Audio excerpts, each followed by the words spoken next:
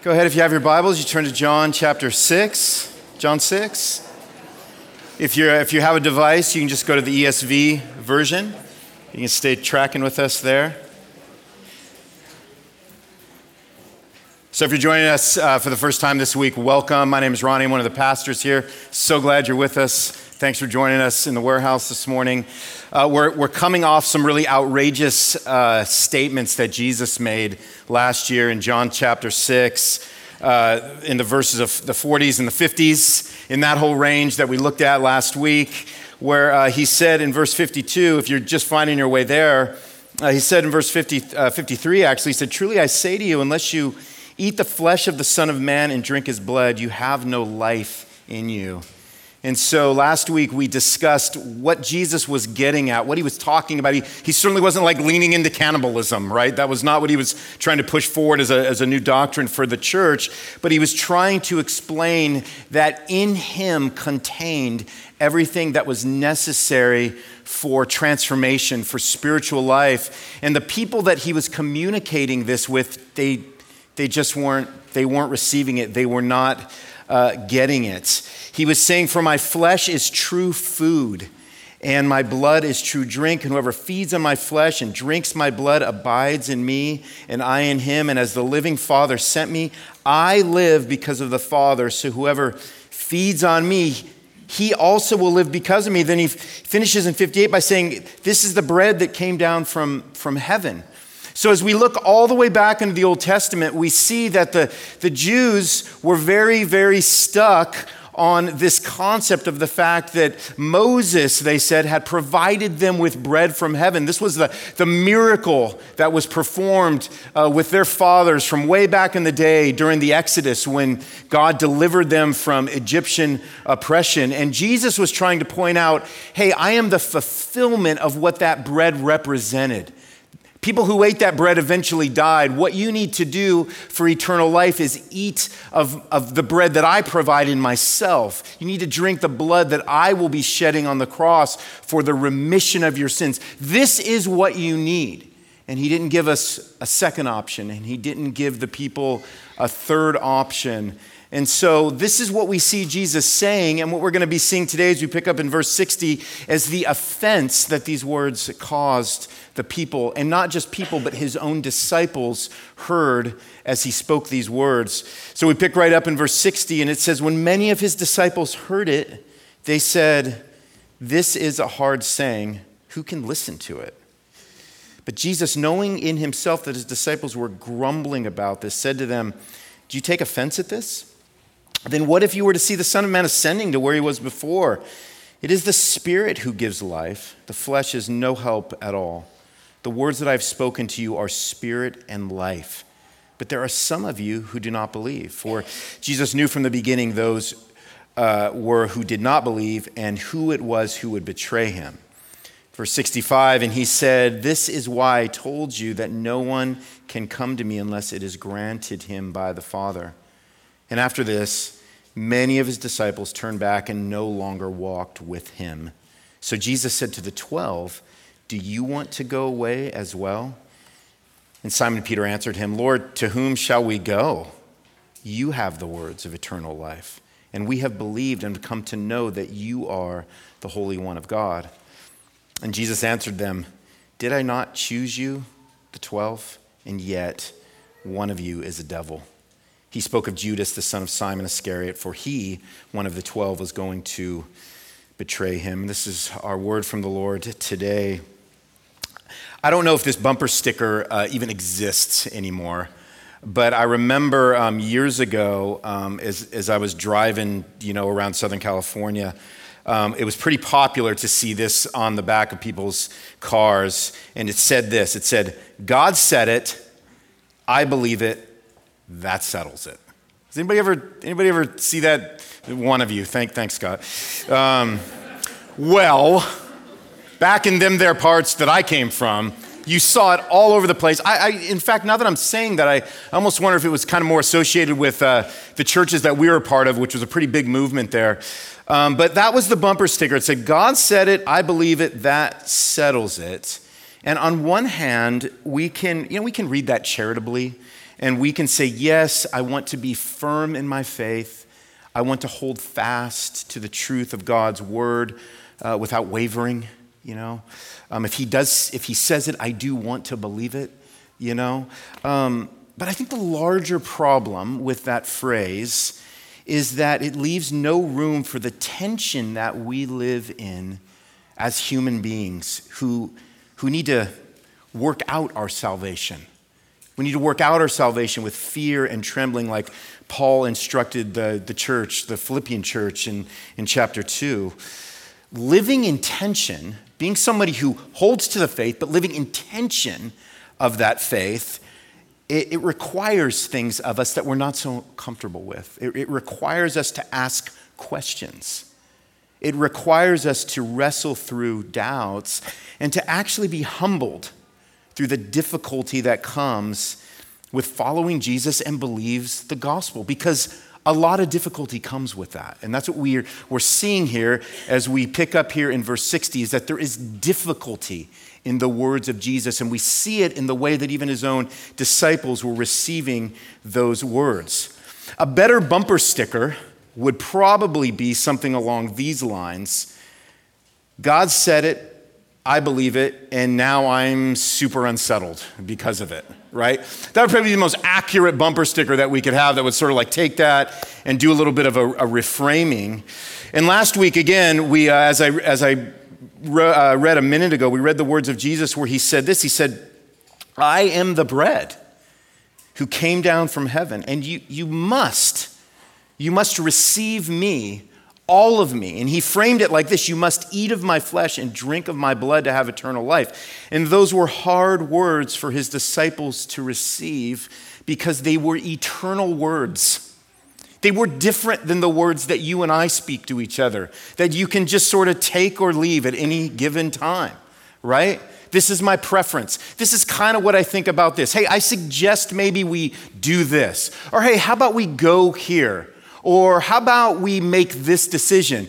And with all of those kind of words that we speak, there's sort of a, yeah, sure, or nah, They don't contain a particular quality that the words of Jesus contain, which is that Jesus' words are eternal. And because of that, Jesus entered a pivotal moment in his ministry here when many of his disciples decided to just pack it up and leave because these words were too hard for them to receive. And what we noticed is that Jesus insists on dealing with the spiritual dilemma of our lives.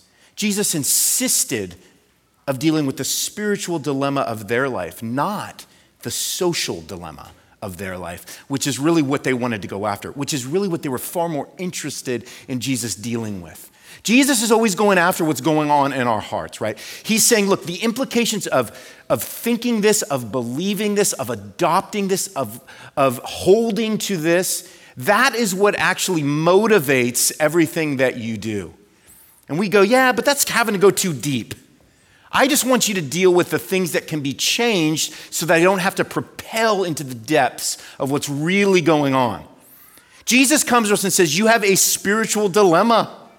And we go, yeah, I know, I guess.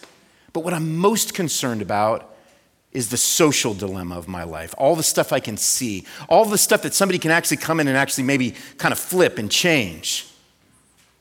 Jesus goes, but that's not why I came. The problem was that these disciples didn't want to live in the spiritual tension that came with following Jesus. They just wanted Jesus to become king.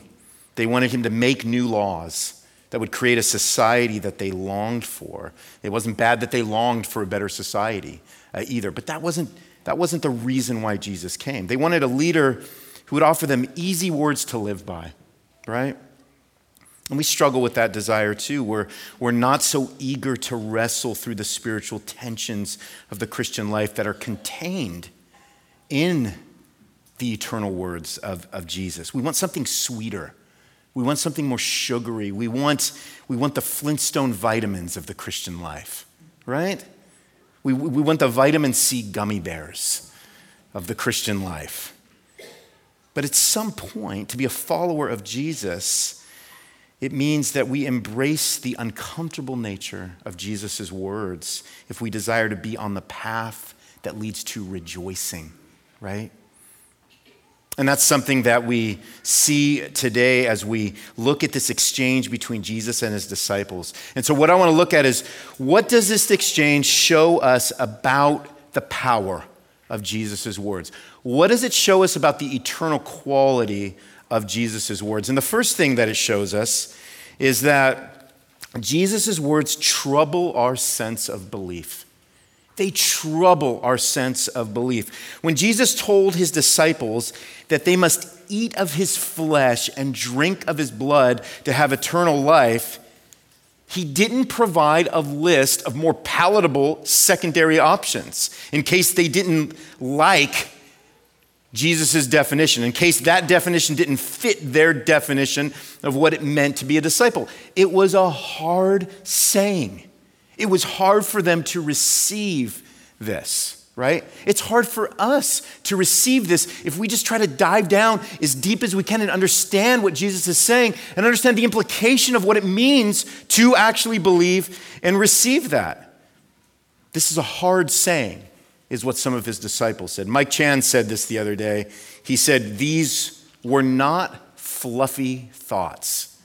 Man, I'm telling you, that's high theology right there. I loved that. These are not fluffy thoughts that Jesus is just sort of like throwing out there, right, for us just to sort of grab when it works and have it just kind of form fit our hands and make us feel just good about where we're at and what we're doing.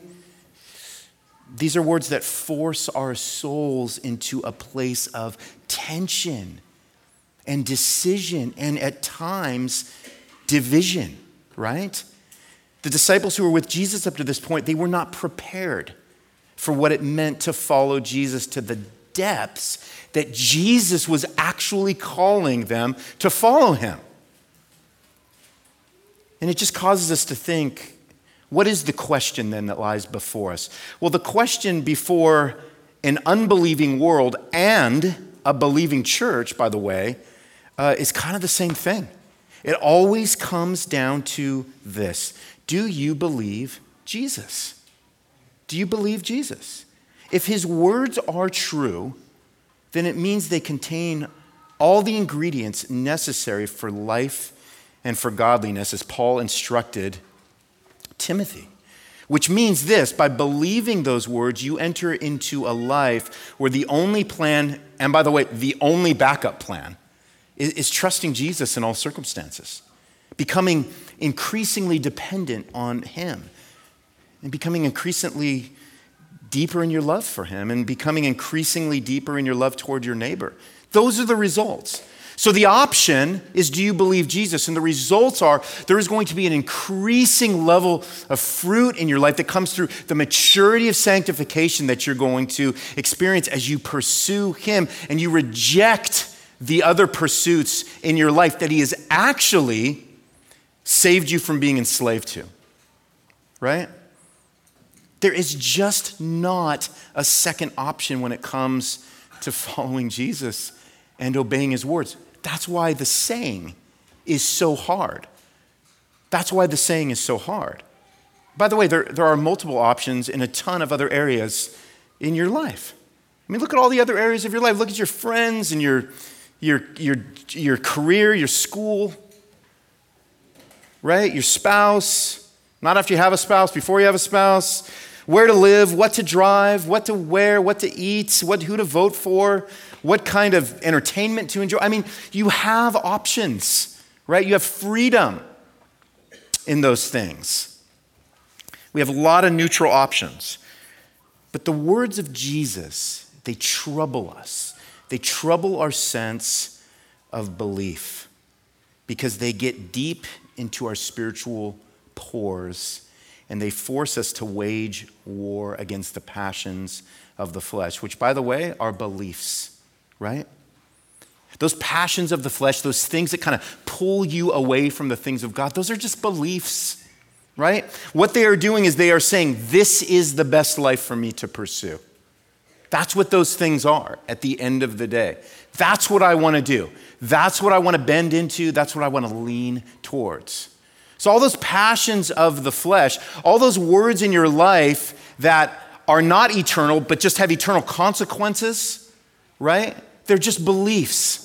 They're just what you think is the thing that's going to provide you with some level of happiness that you are not experiencing, or that you won't experience if you actually believe the words of Jesus and pursue him, right? We're told in verse 66 that many walked away because to follow the Jesus that Jesus described himself to be, not the one that was most convenient, most comfortable, most safe, most appealing, was impossible unless their beliefs have been transformed by the Spirit and the truth of his words. Those who worship me must worship me in spirit and in truth. Jesus, remember when Jesus told that to the woman at the well, when we were back in John chapter 4, there has to be a heart change in order to embrace the truth of Jesus' words. He says in verse 65, he says, no one can come to me unless it is granted him by the Father. So this is the spiritual change that only happens through the work of the Holy Spirit and what only he is able to produce in you. And when this change occurs, your sense of belief, by the way, will be continually troubled. It will be continually troubled. It's the people that walked away from Jesus that didn't want to deal with the tensions of the faith anymore. They didn't want their soul to be troubled by the hard things that Jesus was communicating to them, right? If you narrow down your Christianity to merely a God said it, I believe it, that settles it place, you are shutting yourself off from the growth that comes with wrestling through the good tensions of the Christian faith. They're good tensions. They're good tensions, right? Let me say it like this. It should not concern you if you wrestle in your faith. It should concern you if you never do, right? The people who walked away, they didn't want to wrestle. They didn't want Jesus to say, like he said in John 16, in this world you will what? Have trouble. They didn't want to deal with that. They wanted what's sometimes called an easy beliefism. Just give us what we want, Jesus. Tell us what we want to hear, right? So the words of Jesus, they trouble our sense of belief. That is the eternal quality that they have, and they're supposed to, right? Second thing they do is they confront us with the eternal. They confront us with the eternal. The disciples took offense at Jesus' words because they were confronted with the eternal quality of them. They were confronted with the consequences of not following him in the way that he was laying out to them in which they were to follow him. Jesus tells them in verse 63, he says, look, it is the Spirit who gives life. The flesh is no help at all, right? You have to understand these things through spiritual eyes. What does he mean by the flesh is no help at all? Well, Paul describes it in Romans 8, verse 5, where he says, those who live according to the flesh, they set their minds on the things of the flesh. But those who live according to the Spirit set their minds on things of the Spirit. For, listen to what he says, to set the mind on the flesh is death. But to set the mind on the Spirit is life and peace. For the mind that is set on the flesh is hostile to God, for it doesn't submit to God's law. Indeed, it can't. Those who are in the flesh can't please God, Paul says. So until God's Spirit confronts and transforms a person's mind, they cannot truly please God and obey his laws with the right motivations. They can obey God's law, but it's not just about obeying God's law. It's about obeying God's law with a heart that has been changed to do it out of a motivation of love and gratefulness for God. There's a huge difference, right, between those two things. Paul says they have a mind that is hostile to God, right? Because it is a mind still being ruled and controlled by the flesh instead of the eternal words of Jesus. In other words, A mind that doesn't know Jesus is not able to love and serve Jesus. A mind that doesn't know Jesus is not being confronted with the eternal words of Jesus in a way that is changing and transforming them on the inside, which is what happens after you've been saved. Those eternal words, they start having an eternal effect on your heart and on your mind. But until that happens, there's no way for that to happen, right? So in other words, I could not love and serve Melissa until I knew her. How could I do that, right? Before I was introduced to her, she was just a girl with amazing curly hair that ignored me at church on Sunday, right? Until I got to know her, until she knew me, there was no way for me to be affected by her words. There was no way for me to love her, to serve her in those ways. Jesus' words, they confront you. That's the eternal quality that they possess. They're confronting you right now. They're confronting me right now. They confront you with the state of your soul. They are confronting you right now with where your soul is at with Jesus. They are confronting you right now with where your soul is at when it comes to where you'll spend eternity. This is why Peter's response here to Jesus' question was so important. It was so vital when we get to verses 67 through 69. Jesus asked this question. He says, do y'all want to go away as well? Do you all want to leave?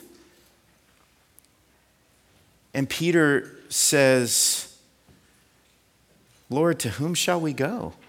In verse 68, you have the words of eternal life, and we have believed and have come to know that you are the Holy One of God. Peter's answer shows the transformation that had happened in his heart and mind for him to be able to answer the way that he did. It wasn't just about getting the words right either, right? Because anybody can say the right words. Anybody can say, sure, I believe in God. Great guy, that Jesus fellow, right? There were people that did that. There are people that still do that. Peter's words back to Jesus acknowledged the eternal effect that Jesus' words had on him. And here's how we know that, because we don't want to miss how Peter calls Jesus, what does he say? The Holy One of God, because that is what was different with Peter and the 12 compared with those who walked away. That is what the other disciples who bailed on Jesus couldn't get their heads wrapped around, right? If Jesus is truly the Holy One of God, then believing or not believing his words, they both have earth-shattering consequences. And by the way, Judas Iscariot is just the craziest and scariest of all the cautionary tales in the world for those who hang out with Jesus without believing his words. It's so sobering for us when we consider Judas Iscariot, right? Judas was confronted with the eternal words of Jesus, just like they all were. And yet, he didn't walk away like the other disciples. He stayed. He stayed with the 12 while simultaneously denying the power of Jesus Christ. And yet, one of you is a devil, Jesus says. Those words, they're so like heavy. They feel like this pivotal scene in a book or a movie, right, where we learn who the bad guy is. They just sort of suspend there. Judas was confronted with the eternal words of Jesus for 3 years, but he wanted something else. He wanted something easier. He wanted something more. Judas wanted to be paid. He wanted a more successful life than what knowing Jesus included. He didn't walk away with the other disciples. He stuck around until that moment came for him to show where his heart was really at. That's really sobering for us to think about that, right? Because on one hand, we could just go, well, those guys bailed, but I'm more like the 12. I'm sticking it out. I'm struggling. I'm sticking it out. That must be proof that I'm in with Jesus. It wasn't proof for Judas. He ends up bailing in the end. It's so sobering for us. It ended so tragically for Judas. And this is the danger of embracing a Jesus that never challenges you with his words. So dangerous for us, right? Tim Keller he has this great quote where he says, if your God never disagrees with you, you might just be worshiping an idealized version of yourself. But for those who do let the words of Jesus trouble them, for those who do let the words of Jesus trouble their sense of belief and remain confronted with the eternal, well, like these 12 disciples or these 11 disciples, they're called to a deepening faith, which is our final point. The words of Jesus, the eternal words of Jesus, they call us to a deepening faith. If you really consider what happened to the lives of the disciples who remained with Jesus, you can't help but be filled with, just like we said before, just a kind of measure of sobriety, right? These are people who were absolutely changed. They were absolutely transformed by the words of Jesus, but they were also men who counted the cost for what this transformation called them to, right? Jesus very graciously reminds them in verse 70. This is such a gracious line for Jesus to give these disciples, and we don't want to miss it because it's one of these things that you would just glide over. But he said, did I not choose you, the 12? How many times would those words need to encourage these brothers as they serve Jesus in just the least ideal of circumstances, just the most unimaginable circumstances of what ministry and their lives ended up living out and looking like after Jesus ascended back to heaven? How would these words encourage you this morning? If you are somebody who has been saved by God's grace, it's as if Jesus is looking at you right now, mirroring those words. Did I not choose you? Right? Did I not choose you, Kyle Gordon? Right? Did I not choose you, Gloria Snook? Did I not choose you, Mike Martinelli? Did I not choose you? Let me reassure you, I did. It's a rhetorical question, right? Did I not choose you? This means you will not be among those who take offense at his word. This means that you will not turn back and no longer walk with him. This means you will not try to avoid, but actually grow through the tensions of the Christian life because you have come to believe that Jesus is the Holy One of God.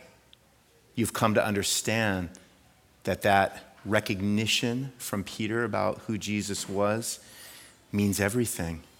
And in those moments of wrestling with the tensions of the Christian faith that we see literally every woman and every man in this book wrestle with, you will experiencing a deepening faith. You will not have a shallow faith. You will not have a faith that just wants to tuck yourself away and say, God said it, I believe it, that settles it. But you will say, Lord, I have to embrace what it is that you say in here because it goes counter to what my flesh is still trying to convince me of is true, but in actuality is not true. It goes counter to what the culture is always trying to deliver me, but I know that it's not true and it's a battle and I'm waging war. But you are the Holy One of God. Your words are eternal. Did you not choose me to be your son and to be your daughter? When we embrace that, we experience a deepening faith. This is what a deepening faith will mean for you based on these passages. Number one, it means that The hard words of Jesus will soften you toward Jesus. So interesting about Peter's response, right?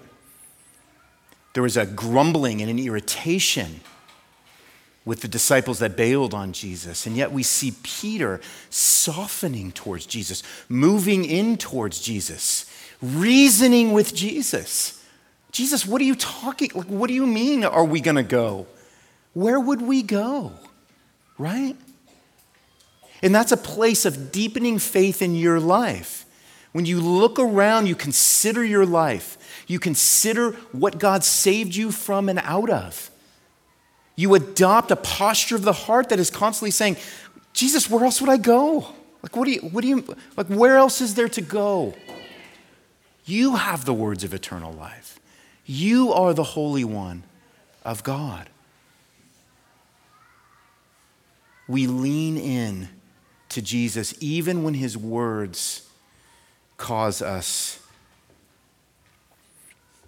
to doubt and wrestle and struggle.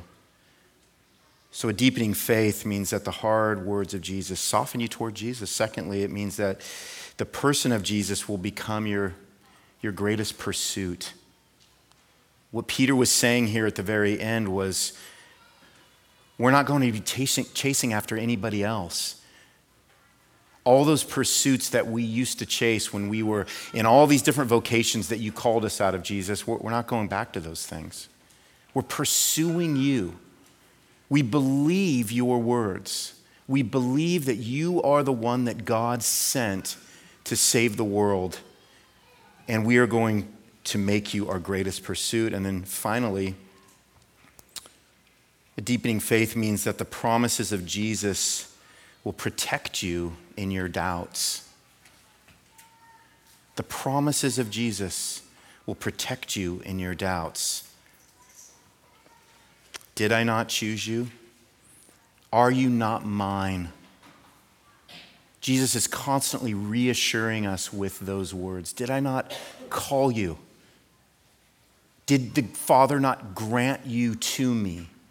Nobody can take you out of my hand. We talked about this last week. The beautiful security that we have knowing that we are safe and secure in the arms and the hands of Jesus Christ.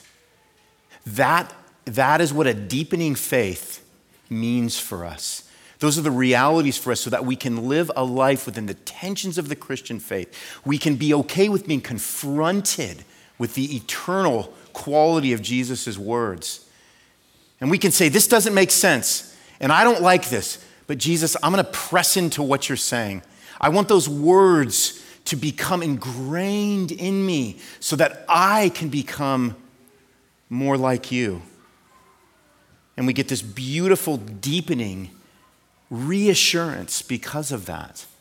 So instead of running the other way because Jesus is offensive, because Jesus says words that cause us to say, man, that's just straight up hard. That's a life that's going to be difficult for me to live in a world that's saying, why on earth would you live that life? Why are you sticking with that guy? Why are you with this antiquated religion? How can you believe these things? I mean, do you guys even know what the word science means? So we take these words of Jesus because we believe he's the Holy One of God, and we let them cause us to grow in our sense of belief, always being challenged, always struggling, always persevering, because he is that good to stay with us. Did he not choose you, Substance Church? Let's pray. God, I thank you for choosing this church to be an outpost of hope, proclamation of praise to you, Lord. I pray that you would help us in our doubts. I pray that you would allow us grace to not run from the tensions that the Christian life brings to us. That, Lord, we would not be people that are offended by your words, but we would be like Peter, where your words that are very hard sometimes soften us towards you, that, Lord, you become the greater pursuit in our life. We want to remain. We want to stand firm. We want to be protected by you and persevere, even in our doubts, knowing that you use our doubts to strengthen our faith. Remembering doubt is not the enemy of faith. So, God, we pray that you would do this work in us as we struggle, as we are like all men and women who struggle in our faith, who struggle to believe the words of Jesus. But Lord, we trust you. We trust that Jesus is the Holy One of God who was sent by the Father to live, to die, and to rise again so that we would have freedom in Christ. So, Lord, I pray that we would embrace that and that you would walk with us and help us in all the things that, Lord, we desperately need your help in. We thank you for that. Praise you for it. In Christ's name, amen.